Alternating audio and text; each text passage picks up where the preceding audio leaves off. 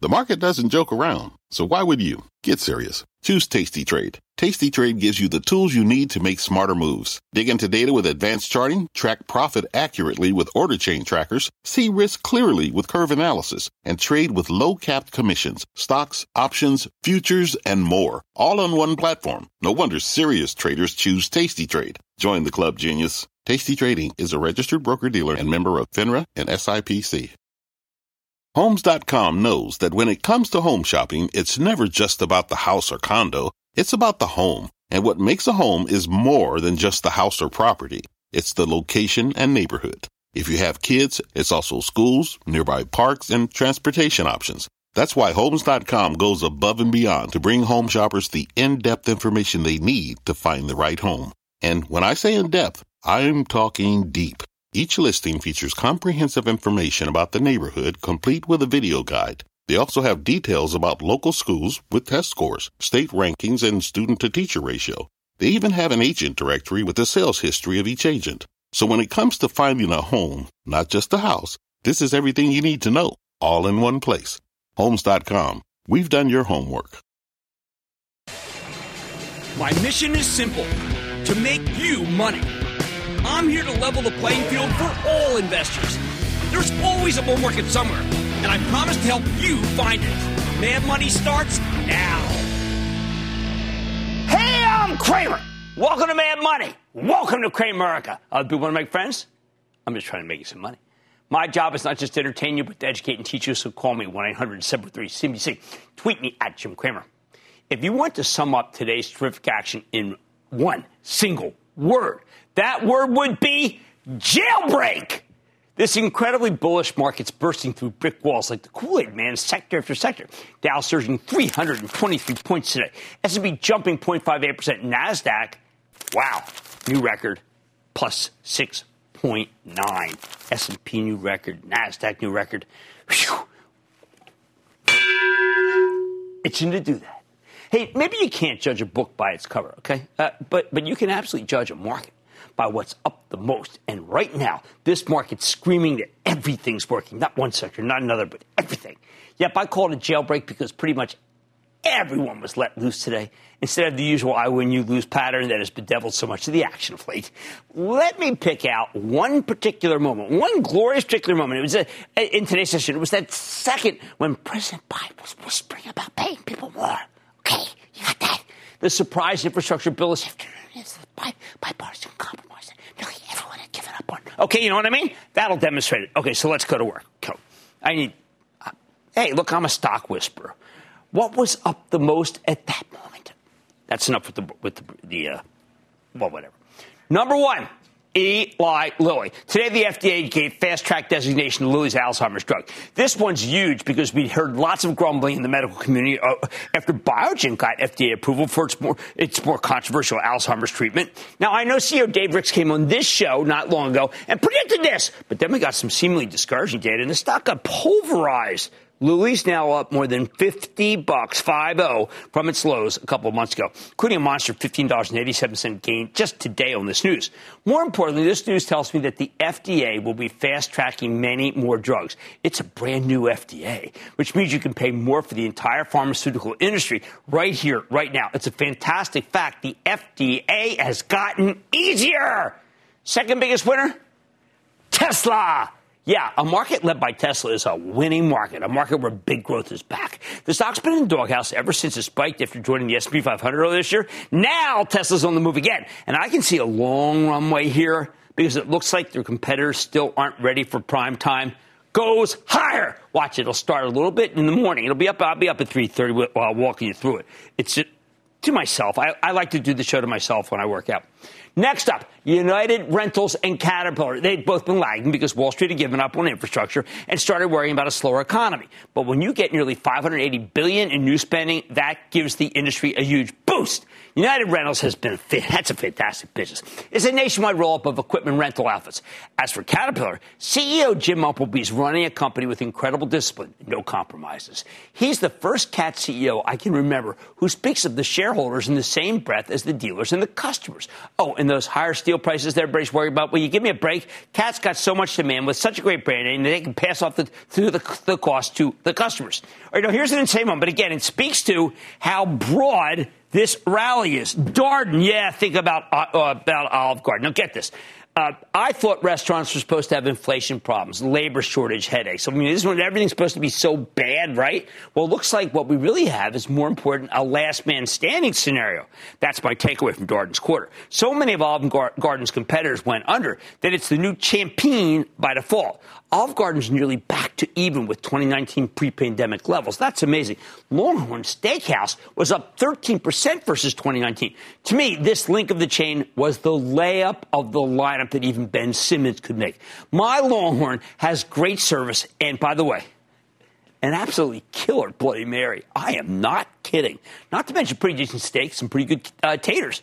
You know, even my critical wife liked it. Left a big tip. 28%. Why not? Sixth biggest winner at the time of Biden's speech. When the federal government passes a big infrastructure package, you're going to need rocks and aggregates to build new roads. So Vulcan Materials came on strong. Another stock that had been crushed of late because the cyclicals had gone out of style, and nobody expected this compromise bill. Shocker. 7. Well, you've got to love a market where Align Technologies is near the top. This is the company behind Invisalign braces. We've heard endlessly about new competitors coming in to challenge Align's dominance, but where the heck are those challengers? Have you seen them? I haven't. Honestly, I debated getting fitted for these, and I already had braces once. But you know what's really good for them? De-masking. That's my term for not wearing masks. De-masking. Clever. 8th. How much do I love seeing Wells Fargo on this list?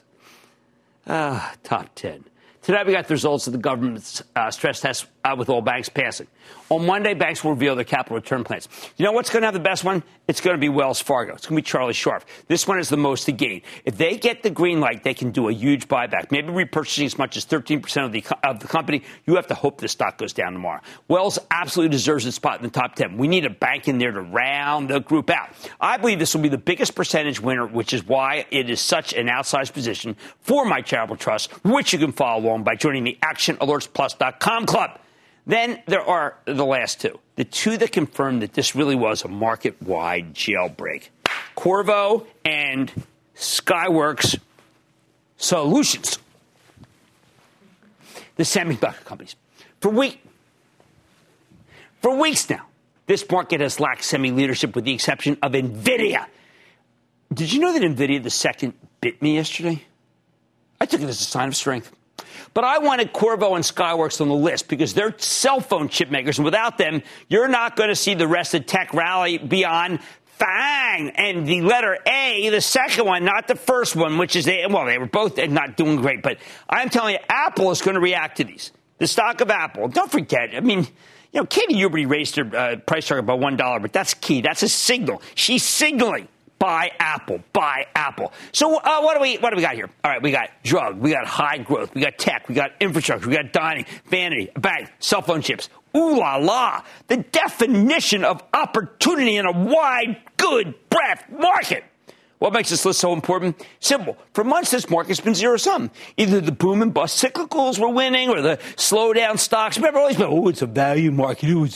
It's really just a growth market. I mean, who are those people? Occasionally, it's been a market led by oil, which is bad for pretty much everybody outside the energy space. These rallies weren't jailbreaks. They were just selective pro-leaves from the bear house. The reason, until today, we had given up on the federal government doing anything else to bolster the economy beyond the latest COVID stimulus package, which is about to run out. All that's left will be a bountiful child tax credit, which is great and should be a total gift for the usual retail suspects. Target, Walmart, which has really been awful. My charitable trust owns it. I got to own that. American Eagle Outfitters, and then Costco, which is just to the moon. That now means that it's pump and dump or something. Beyond that, it looked like we weren't getting any more help from the feds. But today's infrastructure news makes you feel like maybe our government can govern. That alone is a major price-to-earnings multiple enhancer. We've gotten so used to partisan rancor that I've given up on the federal government giving us any good news for the foreseeable future other than, I don't know, that stimulus package, and that seemed to be it. Then today we get a beneficent FDA and an infrastructure bill that's a surprise with lots of money for roads, buildings, and construction equipment. Earlier this week, I said that we're in a benign moment. There's little news. Lots of time on our hands to wait for the next big catalyst, a time of tremendous opportunity. I used that word 10 times, opportunity. For weeks, that meant we only reacted to the Fed, including Friday's comments from a non-voting Fed official about the need to tighten more aggressively to stamp out inflation. But how many times can you sell stocks because of rising freight costs? I mean, really? Does everything really have to come down because of these supply chain issues? It's too good a time, people, to consider everything to be so negative. You got to stop that. With the Fed finally out of the picture for a few days, we finally get a huge catalyst in the form of this infrastructure bill. I will not be bearish. Now, tomorrow is a Russell rebalancing. We don't know what's going to happen. It could be terrible, like a similar rebalancing from last week. We know that some money will have to come out of a bunch of stocks to pay for the meme pump and dice. Meme stocks could cause a decline. But the bottom line, right now, I think any decline will be bought because this is a positive, opportunistic moment, people. And there are many who want to put their money to work. Oh, by the way, it doesn't hurt that Dow stock Nike reported a great number after the bell. Today's jailbreak shows you the bulls are still in charge. Whether it be a new drug that's a blockbuster or a last man standing restaurant or cell phones or a challenge bank or straightened teeth, I'll take it all. Mike in Wisconsin. Mike! Jim Cramer in wherever you are. Okay, here's my quick question. They told me to make it quick. Okay, well, sometimes they're like that in their phone room. They can be very curt with people. Actually, they're like the nicest people in the world. And they brought me some really good fruit today and 3 oatmeal raisin cookies. What's going on? Gilead. I bought it about 8 years ago. I paid $90 a share.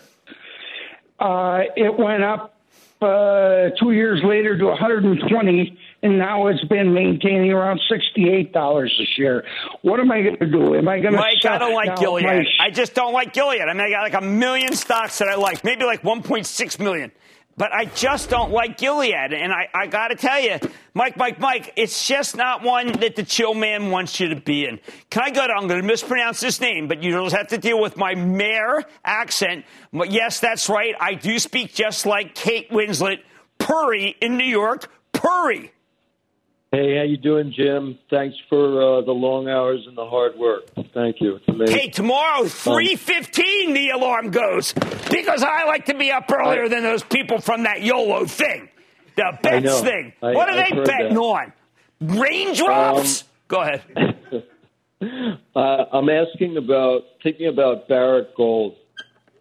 Well, you're thinking right. I like gold as a hedge. I like Ethereum as a hedge. I think if you're going to own one, you should own Barrick because Mark Bristow's real smart. All right. Listen to me. Any decline will be bought in this opportunistic moment. And today's jailbreak shows you their buying power. Have you ever seen a more diversified portfolio than this one? Oh, man, tonight. Could an investment in the great outdoors be just what your portfolio is after this summer? I'm going to sit down with the CEO of Vista Outdoors to find out what's ahead for the company. Then 2 analysts enter, but only 1 leaves. So it's an epic showdown over the fate of tease. I won't tell you. And as workers head back to the office post-pandemic, could the stock of Starbucks see a jolt? I'm going to have a triple 50 cappuccino with skim wet while we talk to the CEO. So stay with Cramer. Don't miss a second of Mad Money. Follow @JimCramer on Twitter. Have a question? Tweet Cramer. #MadTweets. Send Jim an email to madmoney@cnbc.com or give us a call at 1-800-743-CNBC. Miss something? Head to madmoney.cnbc.com. Fact. Running a business is not getting easier on your wallet. With higher expenses on materials, employees, distribution, and borrowing, everything costs more. Also a fact. Smart businesses are reducing costs and headaches by graduating to NetSuite by Oracle. NetSuite is the #1 cloud financial system, bringing accounting, financial management, inventory, and HR into one platform and one source of truth. With NetSuite, you reduce IT costs because NetSuite lives in the cloud with no hardware required. Accessed from anywhere, you can cut the cost of maintaining multiple systems because you've got one unified business management suite. You improve efficiency by bringing all your major business processes into one platform, slashing manual tasks and errors. Over 37,000 companies have already made the move. See how you'll profit with NetSuite, and then you can think of all the ways you could be spending the money you save. Company retreat in Malibu, anyone? By popular demand, NetSuite is offering a one-of-a-kind flexible financing program for a few more weeks. Head to netsuite.com to start saving. When you're hiring, the best way to search for a candidate isn't to search at all. Don't search, match with Indeed. Indeed is your matching and hiring platform with over 350 million global monthly visitors, according to Indeed data, and a matching engine that helps you find quality candidates fast. Use Indeed for scheduling, screening, and messaging to connect with candidates faster. Plus, 93% of employers agree Indeed delivers the highest quality matches compared to other job sites, according to a recent Indeed survey. Leveraging over 140 million qualifications and preferences every day, Indeed's matching engine is constantly learning from your preferences. Join more than 3.5 million businesses worldwide that use Indeed. Listeners of this show will get a $75 sponsored job credit to get your jobs more visibility at Indeed.com/madmoney. Just go to Indeed.com/madmoney right now and support this show by saying you heard about Indeed on this podcast. Indeed.com/madmoney. Terms and conditions apply. Need to hire? You need Indeed.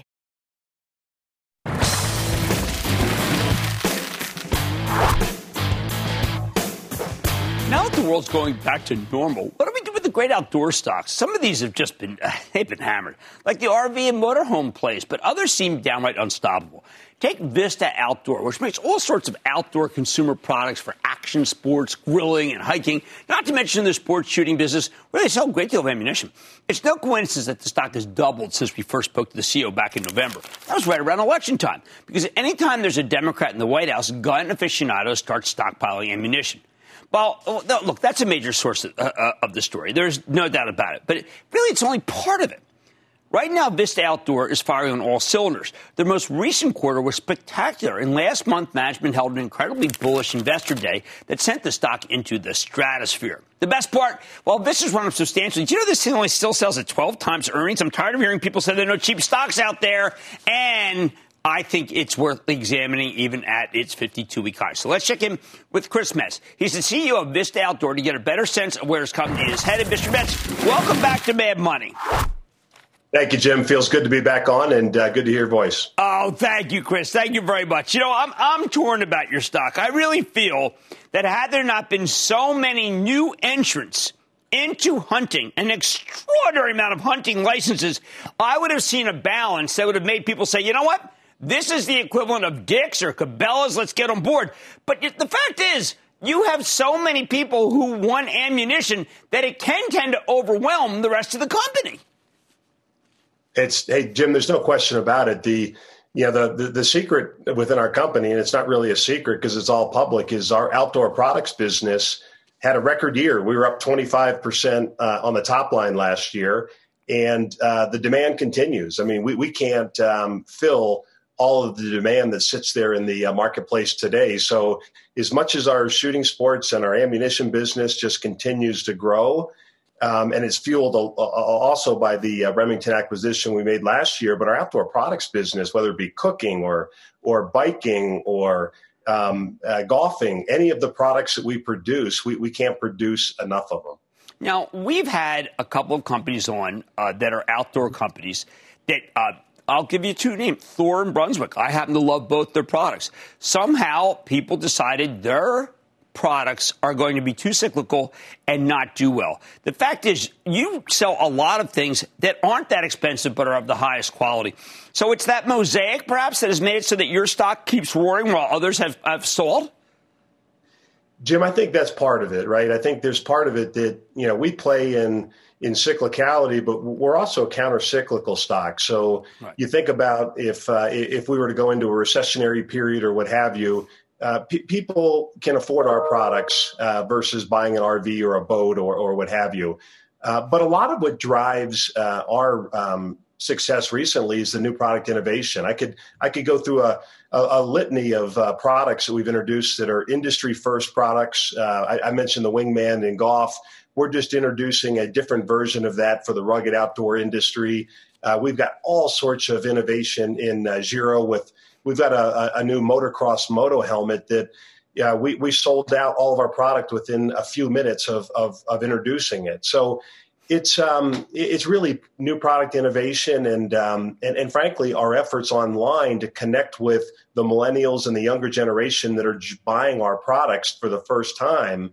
It's driving a lot of sales that I think other companies may not be capturing. Also, Chris, I would tell you when I look at your mosaic, you have a bunch of companies whose brands are actually bigger than their sales. For instance, I look at Camelback and then I look at Yeti.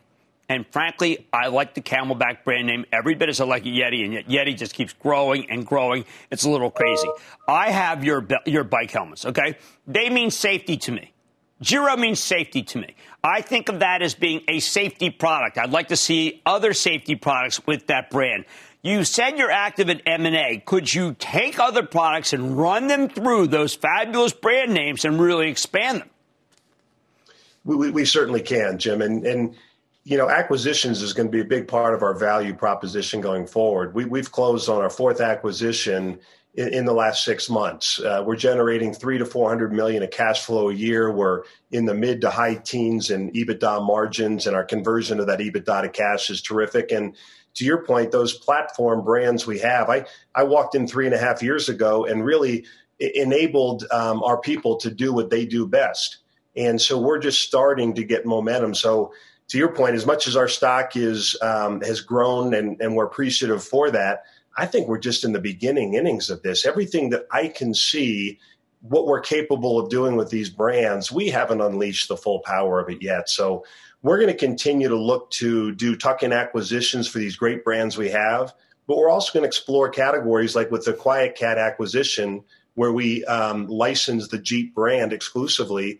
We're in a category of e-bikes, which is the fastest category in the entire outdoor space. So we want to leverage our great brands, but we want to add more great brands to the stable of enviable brands we have today.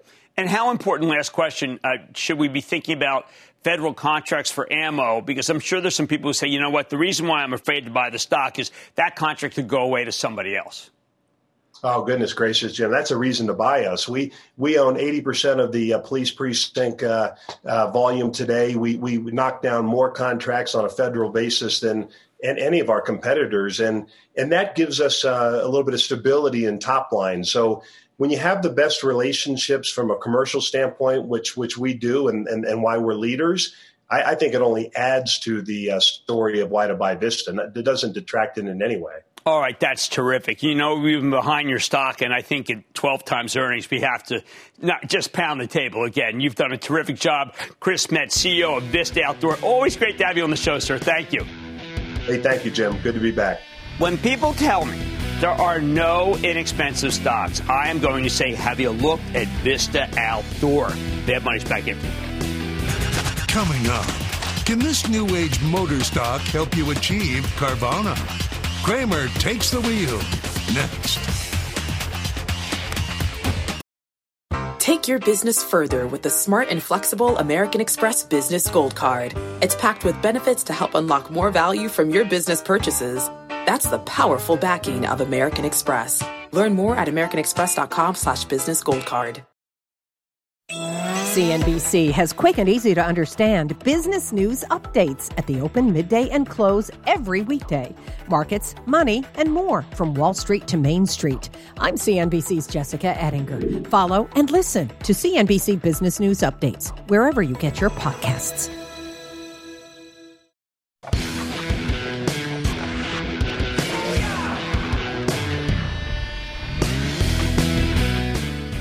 How do we get a better read on a market that is completely obsessed with inflation? Easy. We take a closer look at what's driving that inflation, which brings us to used cars. When we got a blazing hot consumer price index number last month, up 4.2%, do you know that roughly a third of that came from used cars and trucks? We know exactly where that's coming from. Right now, Americans have a voracious appetite for automobiles. Part of the big exodus from the cities to the suburbs or the country. It's why, I like the stock of Ford so much. But because of the semiconductor shortage, the automakers haven't been able to ramp up production. In other words, there's a vehicle shortage with used cars and trucks making up the difference. If you got what, have one, you'll buy it used. But there are signs that the dynamic could be changing. And this is important, people. My sources in the industry, and they're darn good, have told me that the chip shortage is beginning to abate, which is good news for these automakers and potentially bad news for the used car plays. Most people don't have the information I have. I am telling you, I have a beat on this. And then we got the mid-June readout for a very important index called the Manheim Used Vehicle Value Index. And that showed some stabilization after rising dramatically for 4 straight months. Stabilizes is often a precursor to going down. All this came to a head yesterday when Carvana, the web-based used car retailer and arguably the biggest beneficiary from this particular bull market in used cars, got hit with a pair of dueling analyst reports. Here's a stock that has surged from $22 at its lows last month during the depths of the COVID crash all the way to $315 at its highs yesterday before a pullback to $304 today. You can make so much money from stocks. Drives me crazy that someone says, listen, if you can never make money in anything other than an index fund. Look at this Carvana. But from here on out, I think it might be different. Carvana's hostage to the fate of the broader used car market. If you think the business looks good, it's still worth owning. If you think used car prices could calm down, then maybe it's not. Which brings me to these dueling analyst reports. First, J.P. Morgan downgraded Carvana from overweight to neutral. That in English is buy to hold. Although they kept their price target unchanged at $325. Would have been more meaningful had they cut it to $300. Then Jefferies reiterated its buy rating and then raised its price target from $375 to $400. I like these contrasts as a way to be able to understand the way stocks work. Whenever we get a pair of contrasting calls about a single stock, I like to take a closer look, especially when the business is actually important to the broader market. And right now, used cars are very important. But before we pit these analysts against each other in some sort of steel cage death match, let me give you some background. I've been pounding the table on this Carvana for the last 13 months, ever since I noticed the counter-urban trade and realized the whole auto industry would get a huge boost from the pandemic. This company's always been a fabulous grower. They had 104% revenue growth in the first quarter. And while they're still losing money, the margins have been steadily improving for years, and they lose money in order to be able to dominate. And I'm game with that. In short, this is an incredibly well-run company. We've had them on many times, with a terrific concept and great numbers. Of course, when the hyper-growth stocks were selling off, Carvana did tumble from 323 to 220 in a matter of months. But ever since that whole group bottomed in mid-May, more on that later, this thing's been skyrocketing. In fact, it's already back above 300. Now, what about yesterday's dueling analyst reports? Why don't we just start with the bearish one, right? The downgrade from J.P. Morgan. In fairness, as downgrades go, this wasn't particularly negative. It's more of a valuation call. Carvana's within 20 points of J.P. Morgan's price target, so the guy's being disciplined. These analysts decided to declare victory. I'm all in favor of that because they think the upside's going to be more limited going forward. That's good analytical judgment. Why did they say, though, that it's going to be more limited? Some of that's simply due to the law of large numbers. Carvana's had a monster run. But J.P. Morgan also had some thoughts on the state of the used vehicle market. They're focused on the key metric here, which is the gross profit per unit, how much Carvana keeps from the average used car sale. As these analysts see it, these numbers are already peaking. In particular, they've run channel checks with other used car retailers, and what they're seeing is an increasingly competitive market. They also talk about how used car prices tend to ease during the second half of the year. Given how much Carvana's run, well, you can understand why the analysts at J.P. Morgan are feeling less bullish. Of course, on the same day, Jefferies comes in and raises price target $375 to $400, part of a broader sector call, though. Jefferies is much more sanguine about the state of the used car business, so I'm going to quote this. We believe higher pricing is being driven by tight supply across the used car industry combined with strong demand. Our analysis implies there's roughly $3,300 in upside to vehicle pricing, end quote, which translates into higher than expected earnings. I question that, but reasonable people can disagree. Plus, Carvana's a digital used car retailer. Everything's done over the internet. And Jefferies points out that the web traffic was up 106% in May. While those percentages should slow going forward based on more difficult comparisons, this still has a very strong correlation with the number of vehicles that Carvana sells. So who's right? I got to tell you, I'm actually leaning toward these guys. And, I'm very bullish, okay? But I'm leaning toward J.P. Morgan's slightly more bearish perspective, in part because it seems more forward-looking than the more bullish analysis from Jefferies. While Jefferies has data that confirms the strength of the current quarter, and I like that. We already knew those numbers would be fabulous, and given the stock's recent run, a decent chunk of that is already baked in. Plus, when you look closely at the Jefferies numbers, it sure looks like April was better than May, which was better than June. That's called cadence, and the cadence of the quarter is going in the wrong direction. That jives with what I've heard from the rest of the industry.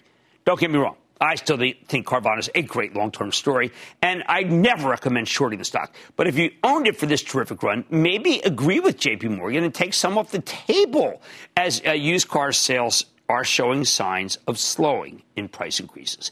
Think of it like this. In a market that suddenly loves the hypergrowth stocks again, do you really want to own the one hypergrowth stock that's tied so tightly to inflation and the failure of the semiconductor industry to make enough full-featured chips when they're starting to make a lot of them? The bottom line, Carvana's come roaring back. But this is the rare turbocharged growth name that's actually somewhat hostage to the broader economy. I love Carvana, used it, thought it was great. But if another analyst comes out and says, you know what, used cars are weakening in price or may weaken in price, I think you can get the stock a heck of a lot cheaper. Let's go to Connie in Washington, please. Connie. Booyah, Jim. Booyah, Greetings Connie. from beautiful Mukilteo, Washington. I'm a first-time caller and a long-time listener and a member of the Actions Alert Plus. Jimmy Chill thanks you. Thanks you for being a member of the club. Thank you. How can I help? You're welcome. With Shopify heading into its annual developers conference and its recent run-up hitting an all-time high, do you recommend adding to my current position, holding, or selling? I think it goes up, Connie. I think it goes up. I think that Unite meeting is going to be bullish. The numbers coming out of Shopify are just insanely good. I think you've got a great one, Connie. You know we owned it for Action Alerts. We sold it too soon, but we made a profit. Can never kick yourself over profit, just the losses. But thank you for being a member of the club. And Shopify, I think, goes higher. Carvana's come roaring back, but I think this company is a little more hostage to the broader economy than I like right now and to the semiconductor industry, which tends to reinvent itself. If you've owned it for this amazing run, nobody will get angry if you took some off the table. Much more Mad Money as Starbucks welcomes more customers back after a year of isolation. I'll find out if people are itching for a coffee break when I sit down with the CEO. And there's a lot of revelations. How about the word revelations coming? I'm revealing what triggered the torrid rotation most didn't see coming later on in the show. And all your calls rapid fire in tonight's edition of, if I can talk correctly, the Lightning Round. So stay with Cramer.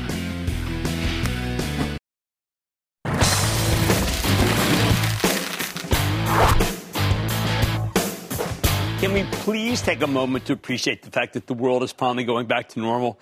I never thought I'd be so excited about business as usual. For example, after more than a year of only filling takeout and delivery orders, Starbucks has finally started welcoming its customers back inside its stores. They're even letting people bring their reusable cups again, which sounds like a little thing. But you have to remember there's a coffee cup shortage, and of course we want to be good to the earth. I'm loving this return to normalcy, so let's take a closer look with Kevin Johnson. He's the president and CEO of Starbucks. Learn more about what he calls the great human reconnection. Mr. Johnson, welcome back to Mad Money. Jim, I'm vaccinated, caffeinated, and it's great to be with you and the crew at CNBC today. Well, I couldn't agree more about being with you. I don't think anyone really has the pulse around the world about what it's like to reopen than you. You're all over the world. You're great in the United States. You're in China. You're in Europe.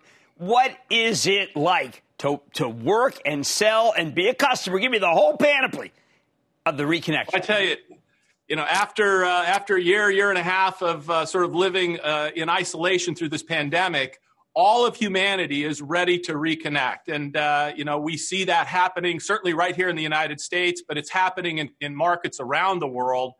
And it is fantastic. And so we expect this is just going to continue to unfold in a positive way as more and more people on the planet get vaccinated.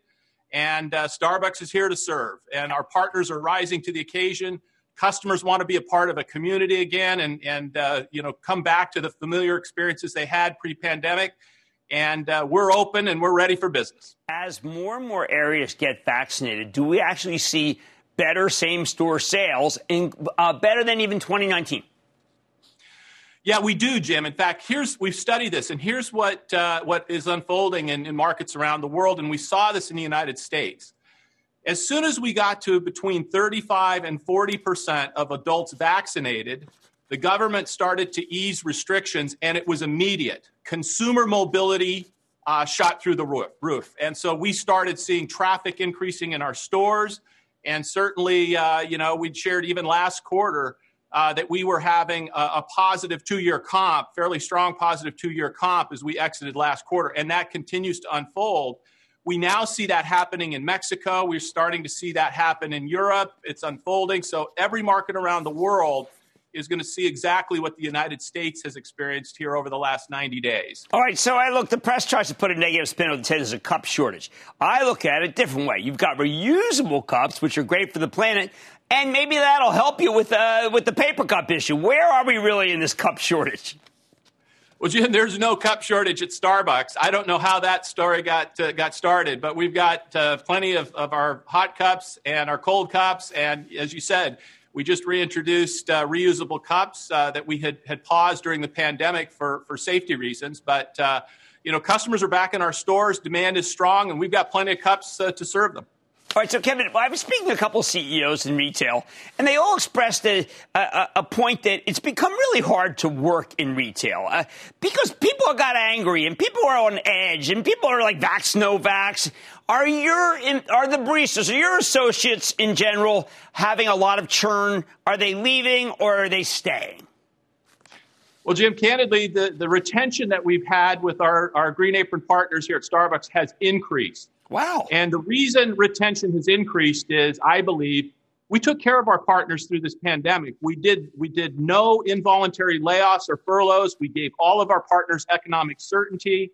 We leaned into this and gave a significant wage increase at the beginning of this calendar year. We're preparing to do another one. And so, look, we don't take for granted how hard these jobs are. But I tell you, I am so proud of my Starbucks partners in the stores. They have risen to the occasion, and we're going to continue to take care of them. Let's shoot down another canard. Press says because of the pandemic, there's an inability to be creative. Have you stopped being creative in your drinks? Well, Jim, I think if you look at the demand for some of our newest beverage platforms we've introduced, we're seeing phenomenal customer reception to those new beverages. I think you just take the shaken iced espresso beverages where we've launched here in the last few months. Phenomenal reception by customers. So we're pretty excited, and we see customers more and more customizing and creating their own beverages. And because we're in the business of handcrafted beverages, personalized for each and every customer, I think there's a tremendous amount of innovation that has come to Starbucks, and our customers are a part of it. How are we doing throughput? We don't want those long lines at the airports. I know there's a franchise. We don't want long lines anywhere. And there's open space in retail. Can we get more Starbucks so we wait less? Well, Jim, we're going through trade area transformation, which means we're in the process of repositioning about 600 stores in the United States, and we're well into that. And in many cases, that means where we've got a store that maybe could be relocated to better serve the community of customers. We've made those moves, and so that is creating more opportunity for us to serve customers. It's enabling us to elevate the customer experience. But that said, the volume of customers coming into our stores is a record. Wow. And so, we are doing everything we can to ensure we're serving those customers in a timely fashion, certainly, drive-through, mobile order. But now with our cafes open, customers are in the stores and they're loving it. I just got to get back to this. There are no shortages within the supply chain of Starbucks. I mean, I don't want to think the press is completely wrong, right? Any shortage? No, we've no shortage of cups, no shortage of coffee. Our supply chain in our breakfast sandwiches and some items in the bakery case, they have had to ramp up staffing. And so we've had some shortages in the bakery case. That certainly is true. But you look at what we've done over the last couple of months to really get us in a much better position. And you just think about it. When you turn this on so rapidly, it really tests the elasticity of the supply chain. And if there's one area that we've been focused on, it's our supply partners who assemble breakfast sandwiches and some of the food items in our bakery case. That's where we've seen some pressure. One last question. I've always regarded you and your predecessor as being the best kind of ambassadors we have in the United States. If there are countries that you feel do not have religious freedom, like China, how can you influence them maybe to be better actors? Well, Jim, look, we operate in 84 markets around the world. And, specific to China, we've been in China now over 20 years. And I think the most important thing we do is when we show up in a market and we show up in China, we have built Starbucks in China for China. Okay. So we hire talented people. We leverage the artisan craftsmen who build our stores. We're helping coffee farmers in Yunnan. And I think by leading by example of how we can take care of all stakeholders, starting with our partners, the customers we serve, the communities we're a part of, we think that leading by example influences other businesses to do the same. And by doing that, we hope to make the world a better place. Well, you always have. You and your predecessor, Howard Schultz. I've got to always give him credit. He doesn't get enough, and we know that. Kevin Johnson, Starbucks president and CEO, congratulations on the reopening and human connection. We all need it. It's always great to see you. Thanks, Jim.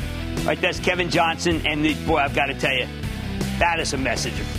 That is one positive message. And, of course, a correction of the media, who has to find something negative about one of the greatest companies we have in the country, Starbucks. SBUX going higher. Mad Money's back in for the break. Just chill out. Is this Chill Master Jay? The Chill Man is in the house. He's happy. The lightning round is coming up when Mad Money returns.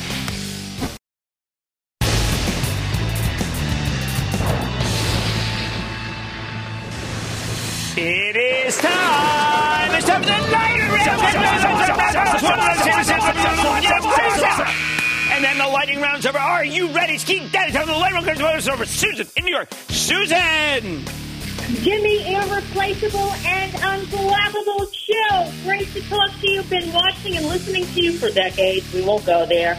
Back in September, you had made a recommendation relative to Verizon for yield. It's been trading in a very narrow range, which is fine. I just want to know what your thoughts are, just keeping it to the 4-point+ yield. Verizon? I hear that the quarter's going to be better than expected. I think that they're doing a lot of business with Apple. I want to buy the stock of Verizon. Gail in Ohio. Gail! Hey, Jim. What's up? Thank you for taking my call tonight. Absolutely. And also for your tip several years ago on Roth. But tonight, I'd like to ask for your opinion on Greenbox, POS, ticker symbol GBOX. It's still one more mobile application, free wallet. Here's what I tell you. I say that means you should buy PayPal. I think PayPal is the winner. I want to own best of breed. Let's go to John in Florida. John. Yeah, hi, Jim. It's John K. in Dunedin, Florida. Hey, John, how you been? All right, it's been a while. How you been, Jim? Way too long. I'm doing okay, thank you. What's happening? Well, the stock I'm interested in, Jim, is I believe it's pronounced Vuzix, V-U-Z-I-X, symbol V-U-Z-I. Yeah, optical. Too hard for me. I have to do work on that. Optical, $1 billion company. Got to learn more. How about we go to Catherine in New York? Catherine! Hi, Jim. Thank you so much for your wisdom. You're really nice. Thank you. I mostly am invested in big tech FANG, and my biggest holdings are Amazon and NVIDIA, and I thought I should have some variety, so I recently bought some KMI. Do you think? I think KMI is good. They're not going to be able to build a lot of pipelines because the president doesn't want them. Therefore, that makes me feel there's scarcity value, and I think you should be buying KMI. And that, ladies and gentlemen, Lightning Round! The Lightning Round is sponsored by TD Ameritrade. Coming up, stay modest, Cramerica. A rotation is a humbling animal, but Cramer can help you tame it. Next.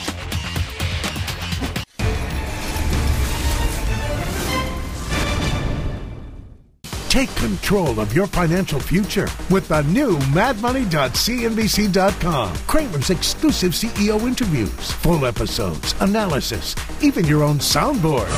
Plus, special access to Mad Money 101 with rules and techniques to break down the market for all investors. The red flag that makes me drop a stock immediately is... It's everything you need right when you need it. The new madmoney.cnbc.com.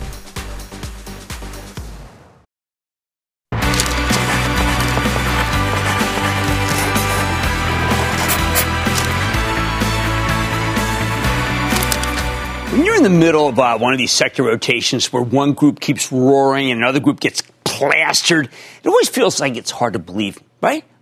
Until it's almost over, at least, at which point everyone starts acting like the winners are unstoppable. Then you look back a few weeks later and kick yourself for buying the industrials at the top or for steering clear of the super growth stocks near the bottom. Yep, a month and a half ago, the rotation into the industrials ended, and a new rotation into super growth stocks got rolling, yet no one seemed to talk about it or even notice it. Don't believe me? Why don't you take a look at the recent action in these stocks, in Snowflake, DocuSign, CrowdStrike, not to mention Square, Tesla, PayPal, Zscaler. Same goes for Roku, Bumble, AppLovin, which we talked about last night, Trade Desk, this streaming video advertising play that saw its stock surge another 16% on some bullish news from Google. They're delaying their new privacy policy that would make it harder for advertisers to track your behavior online. When you look at all these hyper-growth names, you'll see a bunch of stocks that have been stuck in a hideous decline before they bottomed right around May 12th. May 12th. Since then, they've been on a relentless run higher. So you sit back and you say, okay, what happened? I went into the Wall Street Journal. They enable you to look back. I said, what the heck happened May 12th? You know what happened May 12th? It wasn't the pandemic. It wasn't politics. It wasn't earnings. No, what happened was we got the hottest CPI number since 2008. A bona fide barn burner at 4.2%, which made a lot of money managers freak out about inflation. Never mind that 1/3 of that increase came solely from used cars and trucks, the biggest price increase since we started collecting these numbers in 1953.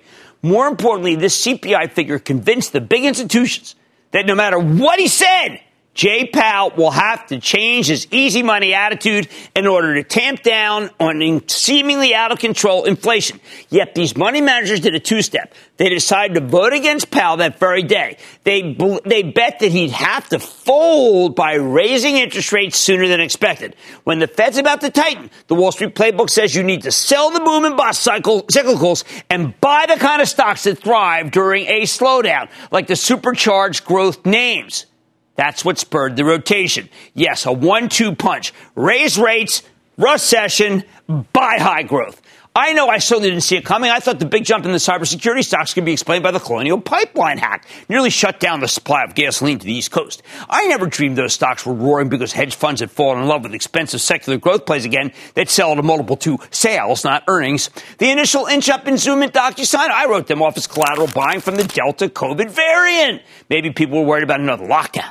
Frankly, I had an answer for every single one of these tech stocks that bottomed on May 12th. Everyone! Because I didn't want to believe that Jay Powell was wrong. I still don't think he's wrong. Many of these inflationary pressures have already started to abate, but I did misjudge the power of Wall Street groupthink. Remember, in the short to medium term, it's the big institutional money managers who control stock prices. They're the marginal buyers and sellers. And most of these people are convinced, rightly or wrongly, that the Fed will have to slam the brakes on the economy in order to tamp down inflation ahead of when people think, even if that results in horrific crash landing, that would benefit these companies. It is sobering to look back at that moment because if you read the accompanying stories, you would have seen endless insights about growth versus value, how this market loved value as much as it hated growth. It loved the cyclicals, the industrials, smokestacks. Of course, value is always code for the cyclicals, right? And that's exactly when they peaked, right as the hyper-growth stocks came roaring back. The headlines those last few days around that May 12th were all about how you had to own the industrials. The thing about rotations, though, is that they're temporary. Once they start to feel permanent, that's often a sign the move is coming to an end. So if the April Consumer Price Index triggered this current rotation into junior growth tech stocks, maybe the June CPI can reverse it, assuming it shows that inflation is calming down. But the bigger point is that the market is a humbling animal. Hardly anyone saw this coming. I never heard a soul argue that the CPI would cause such a powerful rotation into these stocks. Yet that's exactly what happened, as you can tell from the charts. I like to say there's always a bull market somewhere, and I promise to try to find it just for you right here on Mad Money. I'm Jim Cramer. See you tomorrow. The news with Shepard Smith starts now. CNBC has quick and easy to understand business news updates at the open, midday, and close every weekday. Markets, money, and more from Wall Street to Main Street. I'm CNBC's Jessica Ettinger. Follow and listen to CNBC Business News Updates wherever you get your podcasts.